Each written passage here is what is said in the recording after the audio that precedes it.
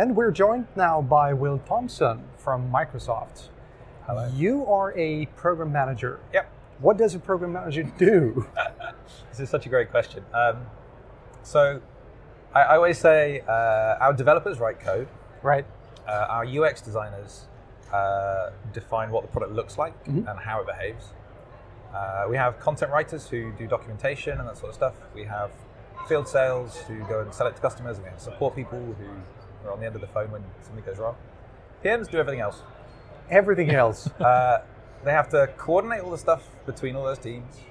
But the most important thing is acting as the voice of the customer. So all of the things that we hear customers asking for and our users asking us, can the product do this? Does the product do that? Synthesizing all of that feedback and turning it into, this is what the product needs. This is what we need to go and build into the product to make it work better.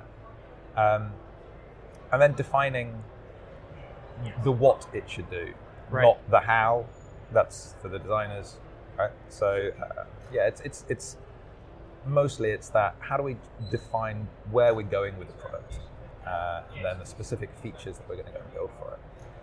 And this definition of where you're going, does that come from your mind, or is it from some architect Higher above up. you, higher up? Yeah, all of the above.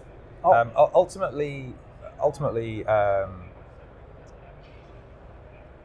so individual PMs are responsible for individual features. Yeah.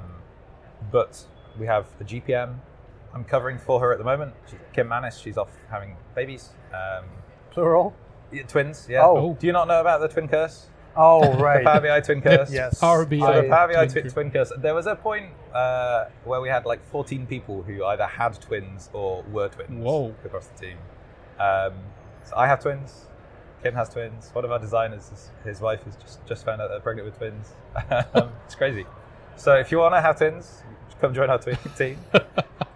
If you don't want twins, don't join Power BI. Right. That's a top tip right there. I'd really like to know whether this is also replicated in the community, because so the engineering team has this problem, but does just using Power BI increase your likelihood of having twins? I see great opportunity to visualize this. Exactly. Would yes. that mean There'd be some that great they reporting. would become digital twins? Azure. Digital twins. Digital twins. Azure Oh, digital Azure twins. digital twin. Oh, Yeah, God. I like Come on. You had to. That's Yeah. the only reason why I'm here. it. With one-liners? Come up with these Yeah, one-liners. one-liners, There we go. yeah. Okay. So Kim has done a fantastic job of tracking every feed, every results of feed, every bit of sleep that her babies have got. And obviously she's put them into a Power BI report. Of course. She has a dashboard that shows which of her two children are getting more sleep, how little sleep she's getting. It's great. So what are your program manager for? For the ones of us Yeah, who so- don't know. So I'm the program manager on the Power BI desktop team, who I look after our modeling capabilities and a few other visuals. So anything to do with DAX, anything to do with tables and relationships, anything to do with kind of some of the more analytic functions like grouping and binning and quick measures. That's also me. Basically anything that isn't a visual, that's Amanda. And anything that isn't in the query side, that's either a guy called Paul or somebody from our data connections team. So people like Miguel Lopez, everybody knows him. Mm-hmm. He's on that team. And then we've got other PMs who look after other little bits as well. But that's that kind of middle layer. It's like nothing pretty. I am not responsible for anything pretty, which is a good thing. So that's my responsibility. But I'm also covering for Kim while she's out. So back to your question about who sets that direction. The GPM, which is what Kim does, Group Program Manager, she's responsible for the whole of desktop. Right. So overseeing kind of in general where is that bit of the product going. And then obviously we have somebody higher up than that, Arun, he's responsible for Power BI all up. So the desktop, the service, the mobile piece, data flows, the embedded, custom visuals, everything. And that therefore is more strategic. Now, alongside him, you've got Amir Netz, who's our CTO and architect, chief architect. And he sets a lot of like the technical vision. Right. And also comes up with crazy ideas that we all go, wow, that's brilliant. Why didn't we think of that before? And then we go and try and figure out how to do it. So there is a lot of kind of direction set from higher up, but the individual bit of, excuse me, what are the features that let's take a data analyst. What are the features that they need to be able to build successful models? The individual PMs, i.e. me in that case, define those. Right. So, considering that the Power BI is one part the service and one part desktop, would you say that desktop plays second fiddle to the service, or is it the other way around? Or I mean, don't forget, like I said, desktop service, mobile, embedded, Yes. custom vision. It's a lot. Data flows is AI. There's a ton of different teams under Power BI. Yeah. So the relationship between desktop and service is kind of interesting, because if you just had desktop, it's just a tool on a desktop and a tool on somebody's machine, and I can't do anything with that report. So I can find some insights for me, but the value of a BI solution is when you share those insights with somebody else. yes, And the service wouldn't exist because nobody could build any reports to put in it. Now we have some report editing capabilities in the service, but all of the modeling stuff, which is currently desktop only, you need the desktop tool for it. It's also interesting that the engineers on the desktop team, we're responsible for a lot of the code that's in the service. So obviously the models run there, the reports run there, Right. and we're responsible for making sure that the visuals render there, as well as on the actual desktop client. So I wouldn't say the one plays second fiddle to the other. No. They are symbiotic. symbiotic. Okay, that's I guess that makes sense. And how long have you been, to start is with Microsoft, and how long Right. have you been a program manager in the Power BI So team? I've been a program manager on the Power BI team for 5 years-ish, he says, questioningly. I moved to the US in 2012, so that's when I joined the team. So back then we weren't Power BI, we were Power BI in Office 365. We were Power View, Power Pivot, Power Query. And I joined the Power View team. And then we had the big reorg and the big reset, and we started thinking about this new product that would join these three things together. I actually spent 6 months, not in the engineering team, but in like an analytics team working for Power BI, like doing our own internal analytics. It was great because Right. I was actually a user of the product that Yep. I'd spent two years building. And that gave me such a great insight into the problems with it and the gaps and the bits that people really need. I spent, like I said, 6 months there and then came back into the engineering team. But before that, I was working for Microsoft in the UK, and I was in technical sales. So I spent all of my time talking to customers, showing them how analysis services, reporting services, Excel, integration services, how all of that tier of tools worked, helping them architect out some solutions in that kind of pre-sales. Because you've had quite an explosive growth in Power BI, in the Power BI team. You started out with quite a few people, and then It grew huge. Yeah, I mean, we started out with a pretty small team that came from that analysis services, reporting services those teams. Came to Power BI, and then when we relaunched Power BI, Power BI V2 or whatever you want to call it, that was when James Phillips came in and kind of took over the product. And we probably doubled the size of the team over that maybe year. It was really explosive. Yeah. Really successful, built this product, launched it, got some great traction. And then actually the team's come down again since then because we, as Power Apps and Flow and some of these other business platform tools have come up, we said, you know what, we need to take some of our best engineers and go work on that as well. So there's been some balancing, and we actually started growing again. It fluctuates, some of these things do. But yeah, I think we're in a really good position at the moment, and we haven't. The really interesting thing is we haven't slowed down. Despite the number of people in the team going up and down, we're still shipping. Desktop's still shipping every month with a bunch of new features every month, and the service is still getting rolled out every week, and we're adding tons and tons of new stuff there as well. So, and I got to ask you, because I came into Power BI just as it had turned Power BI. Yeah. And if I just turn my back to Power BI for 5 minutes, you guys build something new or redesign something. And I find it pretty hard to keep up. How do you guys keep up? It's hard, yeah. I mean, I guess I've got known in the community through doing all the videos, the training videos. And that was the best way for me to learn about the product, was figuring out how do I do a 3-minute introduction and demo of this new feature, and getting back in the studio every month to go and record videos about those new features. Actually, I've not done it for a few months. We need to get back on that. yeah, was a really great way to keep up to speed with it. Now, obviously, not everybody does that, so how would I suggest other people do? The blog posts that Amanda puts out are really good as high level. Let's just whip through everything that's changed this month. Yep. You can keep in touch with, you can keep track on what's happening through the release notes as well. We put those out every 6 months, and they cover everything under the business applications group. So it covers Dynamics as well as Power Apps and Flow and Power BI. And that's got a lot in it about both what's available now, but also what's coming. We put the features, the big ticket items, certainly the big features that are coming in the next few months as well on there.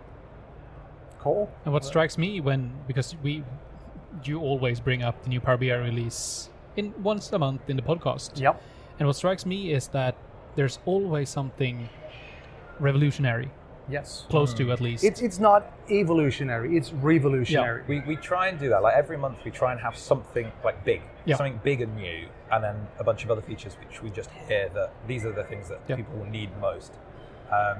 So yeah, whether it's it's Q&A or composite models or aggregations or expand and collapse in the tables and matrix that are coming soon, and so like we put in these really big things. There might be a change there over the next few months. That I think we're kind of getting to the point where we've got enough of these big things that allow people to produce these really enterprise-grade solutions. And actually, we're trying to refocus, particularly in the desktop team, and put some more effort on the usability side of it. Right. I always talk about, I want to make Power BI Desktop PowerPoint for data. Yeah. It should be as simple to use as PowerPoint. And there are some expectations that come along with that. As an Office application, like copy and paste. I should be able to copy and paste between files. Yeah. Somehow we've been a product for 3 years and we've never added that feature. We're going to go and do that. There are things around layout. Having the snap line, lines that snap to other objects. So to help your line stuff. They're like usability niceties. You could go and do this manually, but it just makes for a much nicer experience. And I think that's an area that we need to spend some more time on. Yep. And you'll see more of that over the next few months. Yep. That's quite interesting because whenever people bring out Power BI, they also said, yeah, but Tableau is much better at the visual stuff. And when you come right down to it, it's more polished, but it's the same thing underneath. So if you just bring that up, bye Tableau. It's interesting, yeah. I think Tableau, it's a very different model that they've taken, right? That Tableau was built from the ground up as being a completely flexible visualization tool, right? You don't create a bar chart. You create a chart that happens to represent data as a rectangle where the height of the rectangle is bound to some data. And it makes it very, very flexible. It allows you to do crazy, crazy things. But I think as you get to the crazier stuff, it becomes really hard. I think the learning curve there is much steeper. Power BI's approach was, well, we're going to give you a selection of visuals out of the box that just make it really simple to do 60% of what you need. Or rather, you'll get 60% just with 2 clicks. You'll get to the rest of the way with a few more clicks and drags, and it's not too much. Now, sometimes people go, yeah, but it needs to do X, Y, Z. Okay, well, we've got custom visuals for that, and there's a load of people out in the community building those. But it was always geared around making it easy for you to get started really, really quickly. And about the custom visuals, there is a dynamic wizard thingy to create custom visuals. Yeah, it's called Charticulator. Charticulator. That's Say a that. name I like. Yeah, say that 3 times. Charticulator. Charticulator. Yeah, it's great actually. So this started as a Microsoft research project. Right. So we've got a really good relationship with MSR. A lot of those groundbreaking features that you're talking about, the revolutionary things, start off as MSR projects. So Q&A, our natural language, that started as an MSR project. Some of the insights and AI work started as MSR projects. There's a whole bunch of work that we borrow from them. And actually, the like I said, Charticulator started from that as well. And they were really researching how you could build using simple primitives, squares, rectangles, circles, and lines and stuff. How could you build build different visualizations? Right. Not thinking particularly about Power BI, but then as they tested this tool and started prototyping it, they were like, well, actually, everything that that we're using to render these visuals, it's dead easy for us to translate that into a Power BI custom visual. So why don't we just do it? So there's a button that says export as Power BI custom visual. And it's great because you can then take these crazy visuals that people are building that could be built against any data set. And when you're using the tool, you upload a sample data set, or you can use one they give. But then you can export it, put it into your Power BI report and use it against your data. And you just choose the fields that you want to bind to x-axis, y-axis, whatever it is. Yeah. And away you go. You can put it into Excel as well. I think so. Right. Because it's a Power BI custom Yeah, visual, and Excel exactly. supports that. And speaking of Excel, Simon, you found something the other day. Was it intelligent data types in Yeah. Excel where you scrape metadata? Exactly. Can we expect to find something similar coming into Power BI anytime soon? Yeah, it's a really interesting feature that Excel will work on there. So you're talking about like a cell doesn't just represent a value; it represents a set of information about Yes. like a stock ticker symbol or a customer or a location. Yes. Yeah. I think the thing is Power BI kind of has that built in, right? That you're not working with cells of data; you're working with an entity. You're working with an object in a model. You know, Right. a table in a model. So we kind of already have that from a modeling point of view. One thing that we could do, and we don't have any plans for this at the moment, but we should look at how the Excel feature uptake goes, is can we make use of that when we're importing data from an Excel spreadsheet? That definitely makes sense for us to go and say, how can we extract out that bit of metadata that's in that cell and turn it into a proper table in Power BI? Like I said, no short-term plans for it, but we should look at it in the future, definitely. And the final thing that I want to bring up is the new data quality inside Power Query. Could you talk about that, or is it too far in the future? Because I think Justina showed us. Yeah, sure. So really, actually, Ignite here, I think is the first time that it's had lots of kind of public outings. It's been in the works for a little while. I think it started as a hackathon project, actually. Really? We have a lot of it. That's the other way that we get cool features is MSR or hackathons. So about twice a year, we say to all of our engineers, you know what? You don't need to work on regular features for a week. Go and build some crazy stuff. All right. And they do. And it's always great. And it's always really funny to see, given free reign, where would our engineers go? And what would our developers go work on? And that data profiling thing, if I remember rightly, came from one of these hackathons. So we were really focused there on saying, how do we make it easier to understand, as I'm pulling data into Power BI, is this data like fully filled in? Do we have any blanks in those columns? What's the distribution of the values look like? How many duplicates do we have? And you could do that manually. Power Query would let you go and say, okay, count the number of rows where the just duplicates custom or whatever. columns. Yeah, with extra custom whatever.